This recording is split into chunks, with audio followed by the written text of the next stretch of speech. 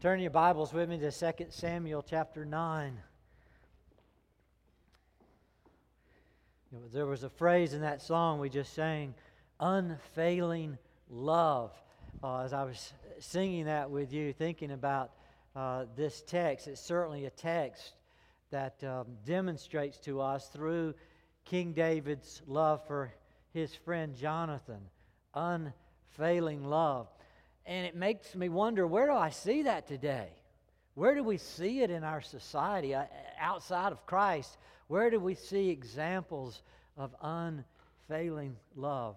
I was teaching Wednesday morning to the guys and kids that come to Dawn on the book of Song of Solomon, or a survey of the book Song of Solomon. And I said, this is my title for this book. Marriage Manual for Home Devotions. Now, how many have used Song of Solomon for your home devotions? And no hand went up. And I said, this is God's marriage manual for home devotions. What does it teach us?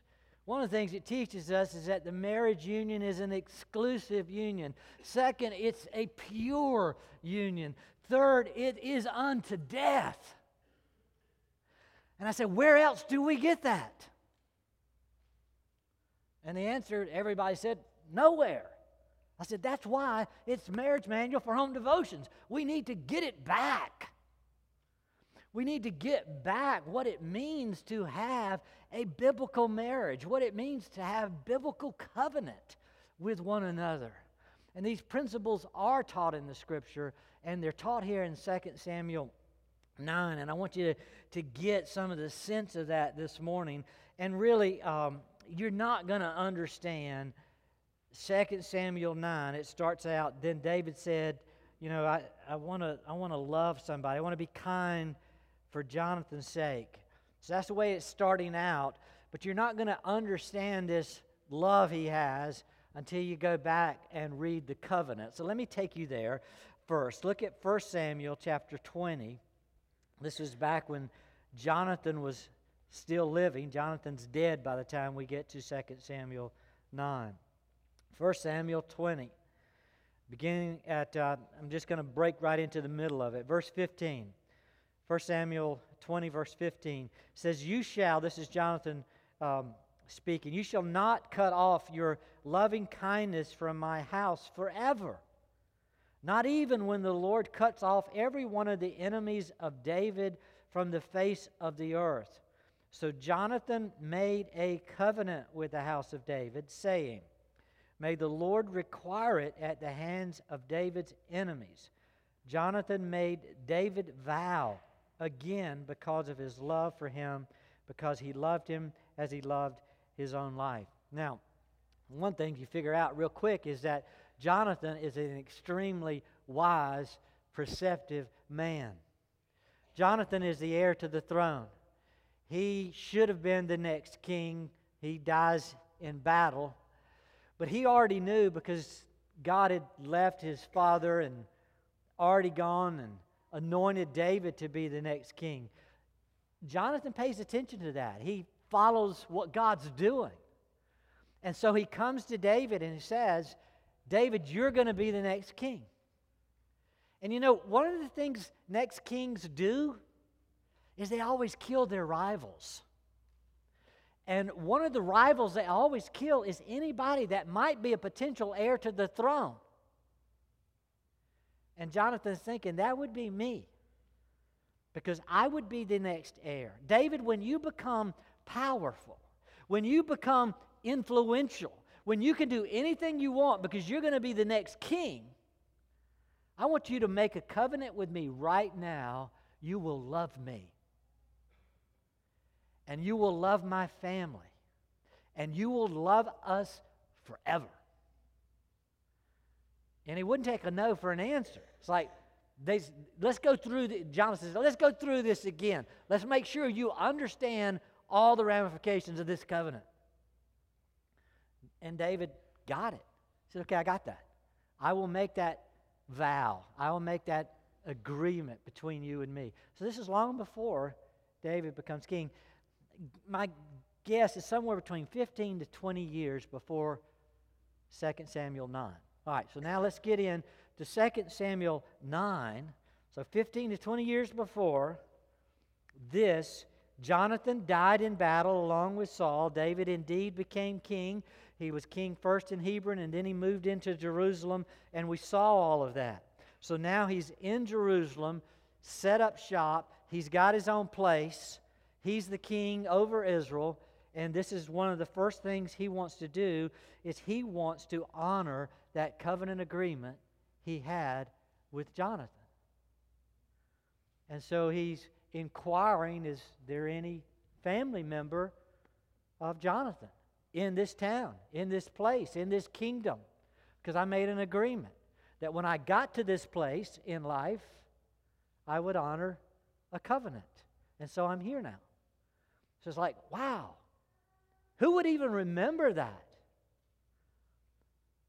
I don't know how many people Jonathan told. Did he even get a chance to tell his sons that there's an agreement here? But David knew it. And David takes the initiative, and he comes and he's wanting to honor this promise. You see it in verse 1.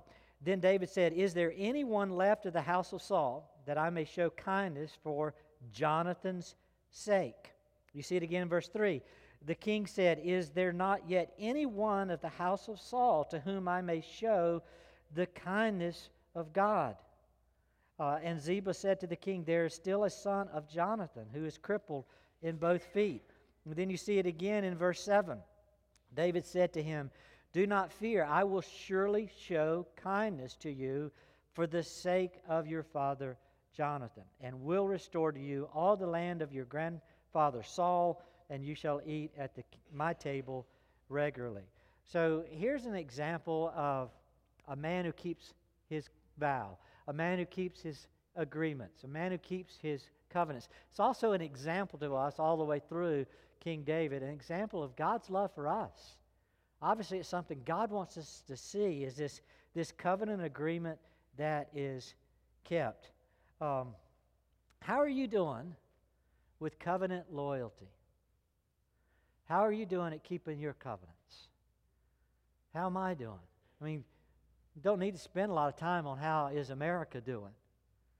I mean, just time after time, you read about not only people breaking covenants, but now we're entering into a culture where people don't even want to make covenants. They don't want any fool with it. You know, I had a guy come to me about 20 years ago and says, I want to take care of my pastor. And I want to take care of my pastor primarily in retirement. So what I want you to do is I want you to get some investment money. I said, I don't have any investment money. He said, I want you to take your retirement money. Don't you have some retirement money? I said, yeah, I got a little bit. So I want you to take your retirement money and I want you to invest it. And I'm going to tell you where to invest it. And that's my way of taking care of you. And I said, well, what if I put it in the investment and it goes south? He said, I'm going to take care of you. I said, okay, I got a promise. And so I went and called my retirement account up, said, how much can I get out without, huge penalties? And I put it in this investment, put it all there. And at that point, it was $50,000. That's a lot of money.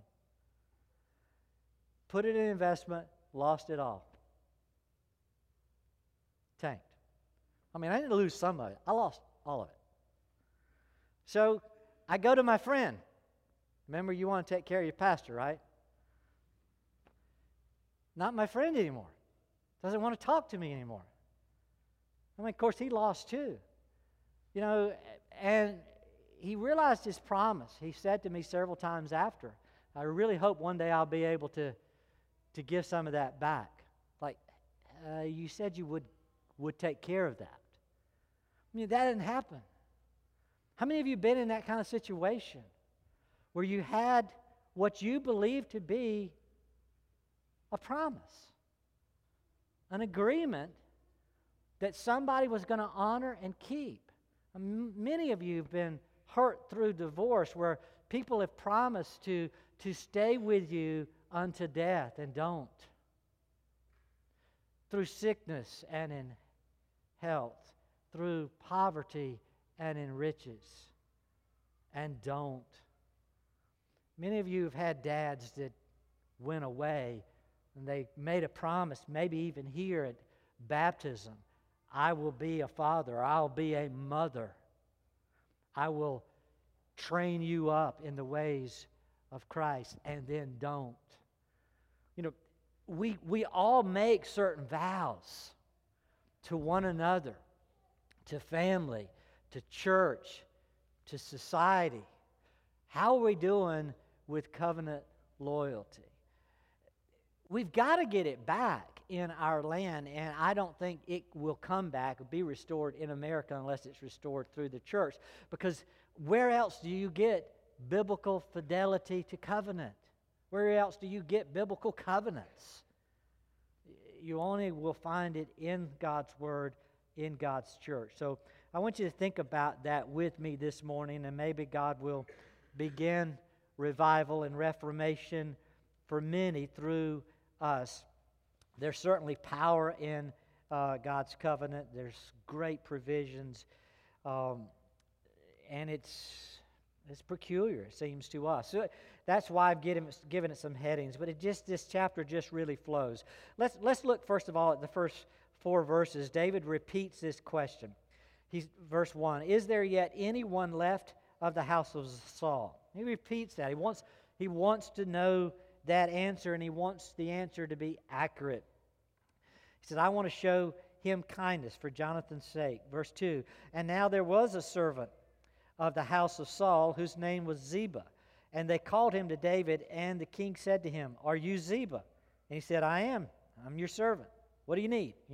Verse 3, the king said, Is there any? So you're in authority. You were in Saul's house. You're in authority. Is there anyone of the house of Saul to whom I may show the kindness of God? And Ziba said to the king, There is still a son of Jonathan who's crippled in both feet. So the king said to him, Where is he? And Ziba said to the king, Behold, he's in the house of Machir, the son of Ammiel, in Lodabar. So the king David sent, and he brought him from the house of Machir, the sons of Ammiel, from Lodabar. So there is somebody, and he's got that on authority. Somebody who knows him personally, knows that this is a son of Saul or a son of Jonathan. And so David goes after that. David wants to keep covenant. Think about the power of that there's somebody who wants to do that and provide. David's got great power now. It's like he could have easily said, maybe nobody knows about the covenant. Maybe nobody will remember. Maybe if there is somebody, I run into them one day and he finds Ziba, and Ziba tells him, Saul had a son named Jonathan, and Jonathan had a son named Mephibosheth. We're going to be introduced to him in a minute, and he's still living. It's like you would be getting that information as king, maybe because he's a rival, and you need to take care of this. Or maybe Mephibosheth knows about the covenant, and he wants to remind David. David doesn't wait for any of that to happen. He's king. He could probably take care of it. He could probably just kill the guy. Say, no, I didn't have that covenant. Sorry, you're dead. Instead, David, with all of his power, says, I want to honor my agreement. I want to go find, whether he knows about it or not, I want to go find him. I want to bring him here, and I want to bless him. Because I have a covenant to keep, a covenant I made years ago. Maybe people have forgotten, but I promise to protect Jonathan's family, and that's what I'm going to do. Think about the power in a covenant to protect. I think one of the confusing things in our society is we think covenants are about promise. It's not about promise, it's about protection. It's not about passion as much as it is about protection. You get this smoke screen that Satan whispers in your ear that we need to just sleep together. We need to have sex. And you said, no, I want to have a marriage first. And the person comes back and says, there's no piece of paper that's going to make me love you more. See, that's the smoke screen. The piece of paper, the contract, the covenant, it's not about passion. It's not about loving you more. The piece of paper is about protection. Used to, we would say, no way am I going to give myself sexually to someone else, because sex changes everything. That is extremely dangerous to do without protection. So no way am I going to do that until I have a covenant. I have an agreement that when I give myself that intimately, I will be protected. That you're not going to take me and abuse me, but you're going to love me forever. That was the way it was set up. David understood that aspect of the covenant. It's not about, do I love Jonathan? Do I love his family? The vow was that I would protect in sickness and in health, in poverty and riches. Whether I feel like it, whether I've got passion or not. People say, I fell out of love. We just don't love each other anymore. Well, that didn't have anything to do with it. It was about protection. You get the love and feeling back, buddy or honey. You know, that comes and goes. The vow was not that I was going to love you as long as my love shall last, as long as I got passion. Because there's plenty of times you don't have the passion. The vow is about protection. So don't let Satan throw that smoke screen at you. That, you know, it's just about, you know, I don't need a piece of paper to love. No, you do need, men and women, boys and girls, you do need covenants. You need to protect one another. And if your love is any kind of love at all, it should model after God's love. It's a love forever. It's a love that sticks no matter how you feel, no matter how poor you became, no matter how whatever. Think about those conditions. Well, I think we need to all examine our own covenants, our own past promises. David clearly gives us an example. I'm going to keep this regardless. I'm much more powerful. I'm much more influential. I could probably skip out on this and nobody would say anything to me. Nevertheless, I'm going to keep it regardless. That's what it was all about. And that's the kind of covenant we need to keep. You know, repentance is in order. We need to evaluate our own covenants and say, you know, that's not really the way I've been looking at this. And I need to turn from sin. And we not only need to repent individually, that we, like Daniel and Daniel 9, we need to repent as a church. We need to repent as a nation. That we've not been entering into our relationships with one another and our relationships with God and His church with this all-in mentality. I'm here to love you through thick and thin forever. That's the kind of love God has for us, and the kind of love He wants us to have for one another, for our marriage partners, for our kids, for our parents, for our fellow church members, for our partnerships. It's that kind of love. And as people see, you know, they behold the church by what? Our love. And our love needs to be this kind of love.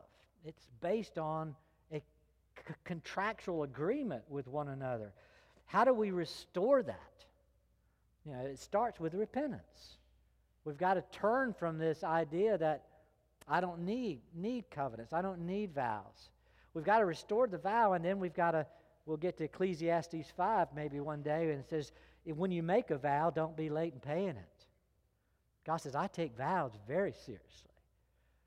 Because God's the God of His Word, God of truth. So let's say words that we mean, and then let's keep them.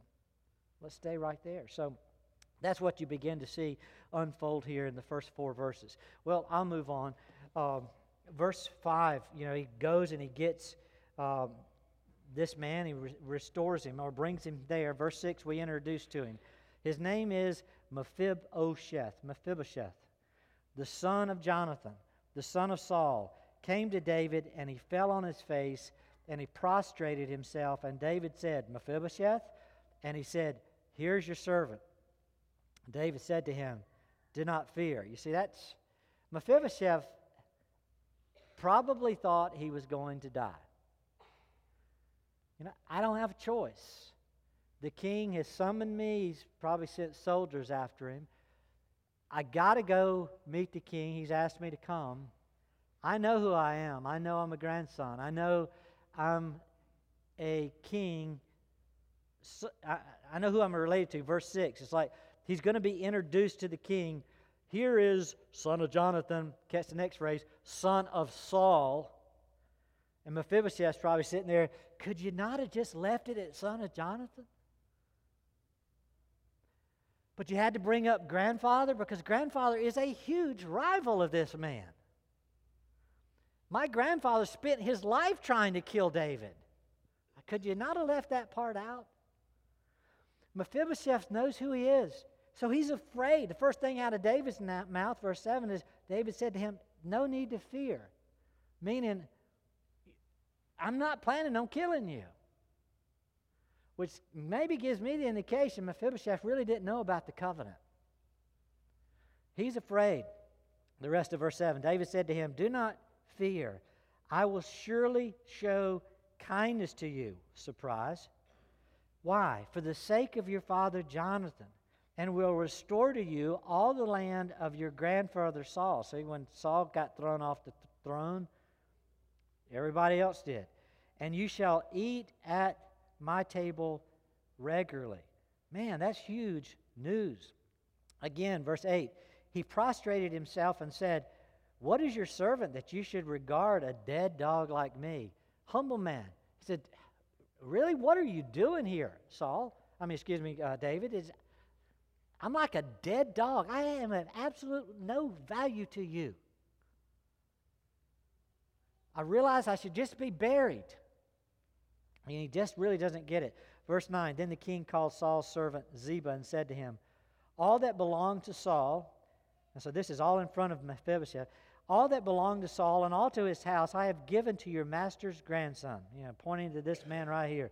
You and your sons and your servants shall cultivate the land for him, and you shall bring in the produce so that your master's grandson may have food. Nevertheless, Mephibosheth, your master's grandson, shall eat at my table regularly. Now Ziba had 15 sons and 20 servants. My math says that's 35. There's probably more.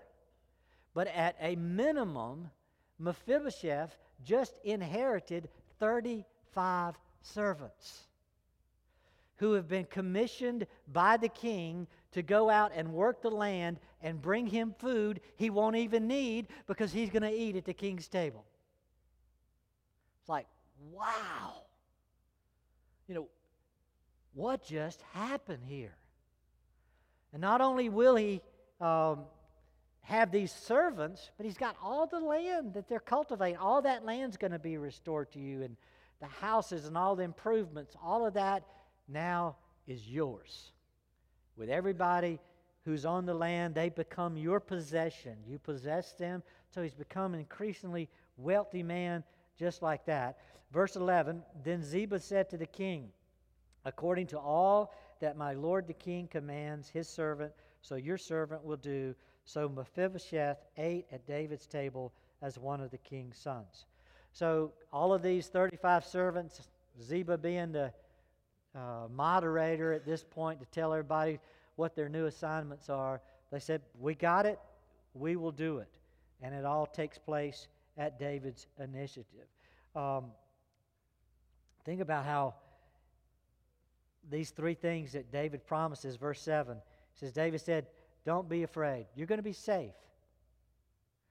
Second, he says, I'm going to give you stuff. I will surely show kindness for the sake of your son. I will restore to you. I'm going to give you all the stuff that you used to have, the land of your grandfather.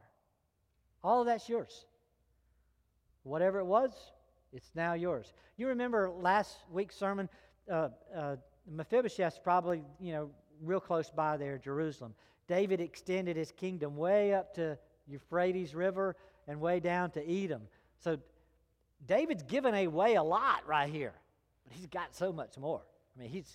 It's huge. All the things that David has inherited and the lands he's taken over through battle. So you think, man, like he's given the kingdom. He's given a lot. Given Mephibosheth safety. He's given him all this stuff. And then the third thing, in verse 7, the last part says, and you shall eat at my table regularly. That's a huge status. Because no matter where you go, you have the king's ear. You sit down with him. You eat with him. It was a big deal to sit at the king's table. You have all the authority and power of a son because you're there day in and day out with the king. Mephibosheth comes expecting to die, and then in disbelief, he gets everything anybody could possibly dream. David did more than he promised. Or did he? I mean, he loved Jonathan. For Jonathan's sake, he loved Jonathan and his family until he died. He said he would, and he did. That was David's love. I mean, how is it different from God's love for us? I mean, you obviously see the security, the protection theme. But God comes to us frequently. Don't be afraid. Do not fear. There's no need to fear in my presence because I love you. And God gives us stuff all the time. No matter what we want, He says, you don't have to worry about hunger and thirst. I'm going to take care of that. And God gives us status as the sons of God, and we get to eat at the king's table every week. And we sometimes forget the significance of that relationship that is ours. Look at some verses with me. Look at Psalm 23. We started with that in the beginning of the service, but half of you weren't here, so you missed it. Okay, let's jump at it again. Psalm 23. You know this psalm, but I just want you to see it. Psalm 23, verse 1. The Lord is my shepherd. What's the next phrase? I shall not want. It's literally a phrase, there will be no lack. There's obviously going to be no other shepherd. I mean, there's that implication, but I'm not going to have a insufficiency of anything because I have a shepherd. The Lord is my shepherd. And that changes everything, which is why you can get to the last phrase, only, verse 6, only goodness and loving kindness will follow me all the days of my life.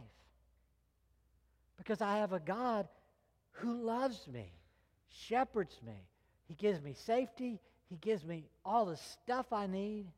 And He gives me status to eat at His table. He's prepared a table before me. No matter what my enemies do, He prepares this table.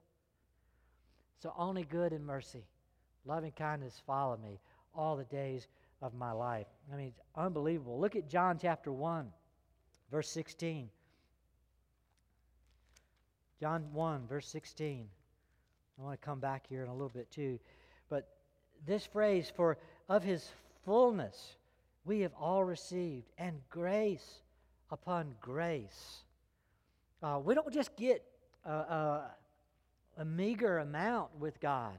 It's of His fullness He wants to give us. You certainly see that in David's relationship with Mephibosheth. I don't want to just be nice to you. I want to lavish you with fullness. And I want to take you beyond your wildest dreams. And that's God. It's fullness, grace upon grace upon grace. Look at John 6, verse 35.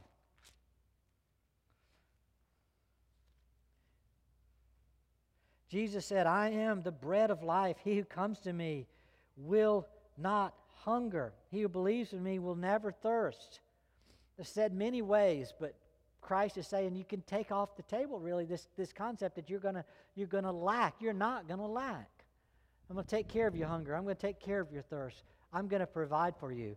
Romans 8:32, one of my favorite verses in all the world. It's this summation of all of this. God the Father speaking to us about the gift He gives us in His Son, Romans 8:32, and He says, He who did not spare His own Son, that's God the Father, didn't spare his Son, but he delivered him over to death for us all.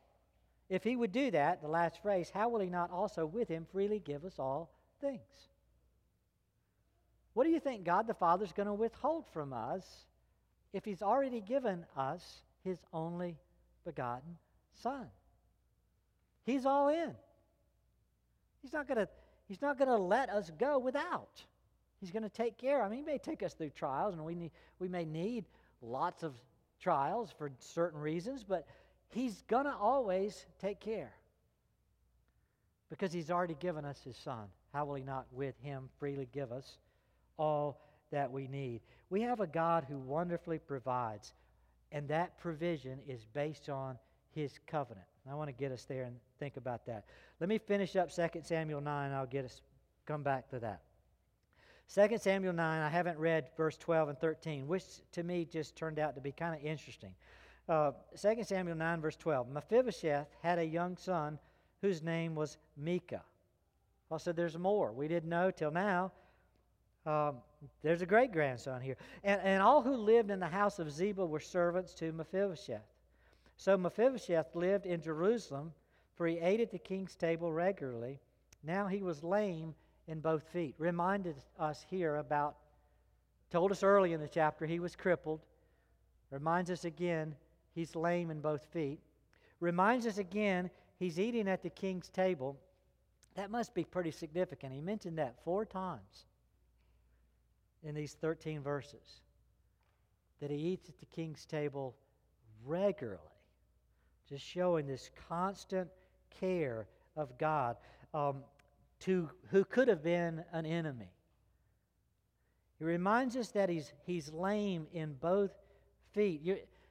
If you remember, back in 1 Samuel 4, when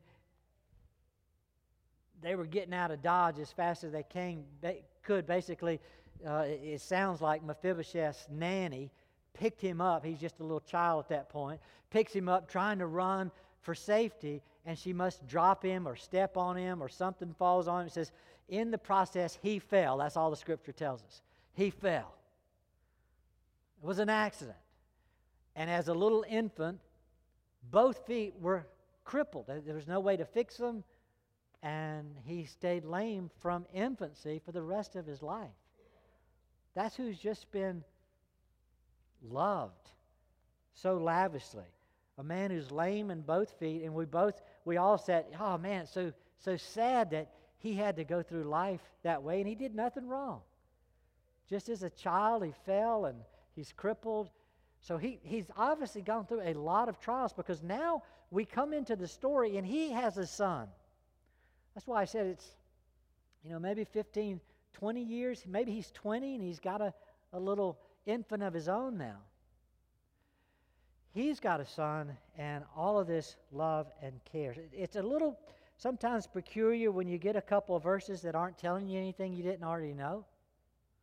And that seems to be what's happening here in verse 12 and 13. It's like, why are you telling me this again?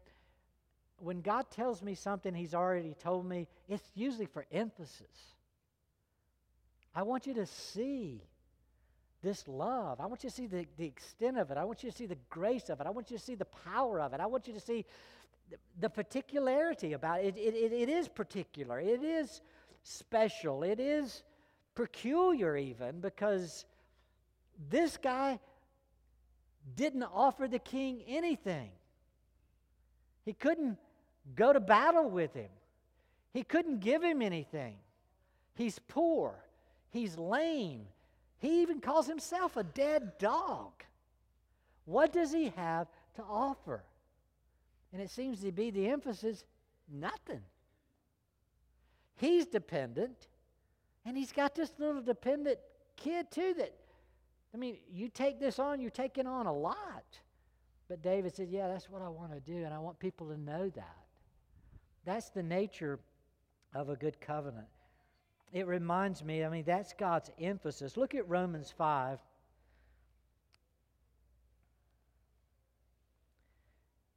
Verses 6 through 11. It's so much like God's love for us.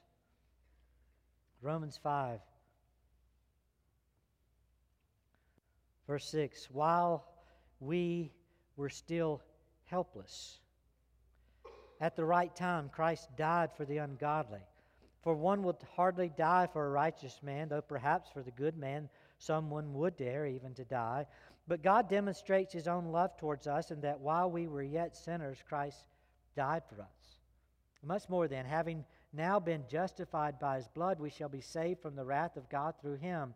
For if while we were enemies, we were reconciled to God through the death of His Son, much more, having been reconciled, we shall be saved by His life. And not only this, but we also exult in God through our Lord Jesus Christ, through whom we have now received the reconciliation. Can you not see Mephibosheth in that? Mephibosheth didn't have anything to offer. He was lame. He was crippled. He was a dead dog. He was, as Romans calls it, helpless. And I hope you begin to see, I am Mephibosheth. You are Mephibosheth. What do you have to offer God? Now, if there was a chance that I could save somebody, I would want to save the best of somebody, of humanity, if I could only save one, right? To save the best man and the best woman, if that's all you can save. But would you run to the infirmary, and say, if I can only save one, I'm going to save somebody who's crippled. I'm going to save somebody who's lame. I want to save somebody who can't do anything. I want to save somebody who is absolutely helpless. And that's what David wanted to do. He goes after the man who was an enemy, a rival, and helpless, and I want to save him. And God is saying, and that's what I do for you. When I come to you in Christ, you are at enmity with me. You are fighting me. You are running to fight. I come to my enemy, and I lavish you. I give you the promise. Don't be afraid. I'm not here to destroy. I'm here to reconcile and redeem. But I'm a dead dog. I have nothing to offer. Not a problem. I didn't come because you had something to offer. I came because you were helpless. You can't do it yourself. And I want to take you and reconcile you to God. I want to love you. That's who we are. And our only hope as Mephibosheth is that somebody has made a covenant for our protection. And that somebody is Christ. And Christ makes covenant with God the Father. God the Father makes covenant with Christ. I'll give you the parameters. Look at 1 John chapter 1. Excuse me, not 1 John, John chapter 1.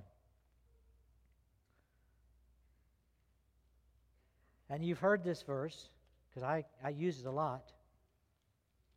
But think about it as God the Father's covenant with God the Son. John 1.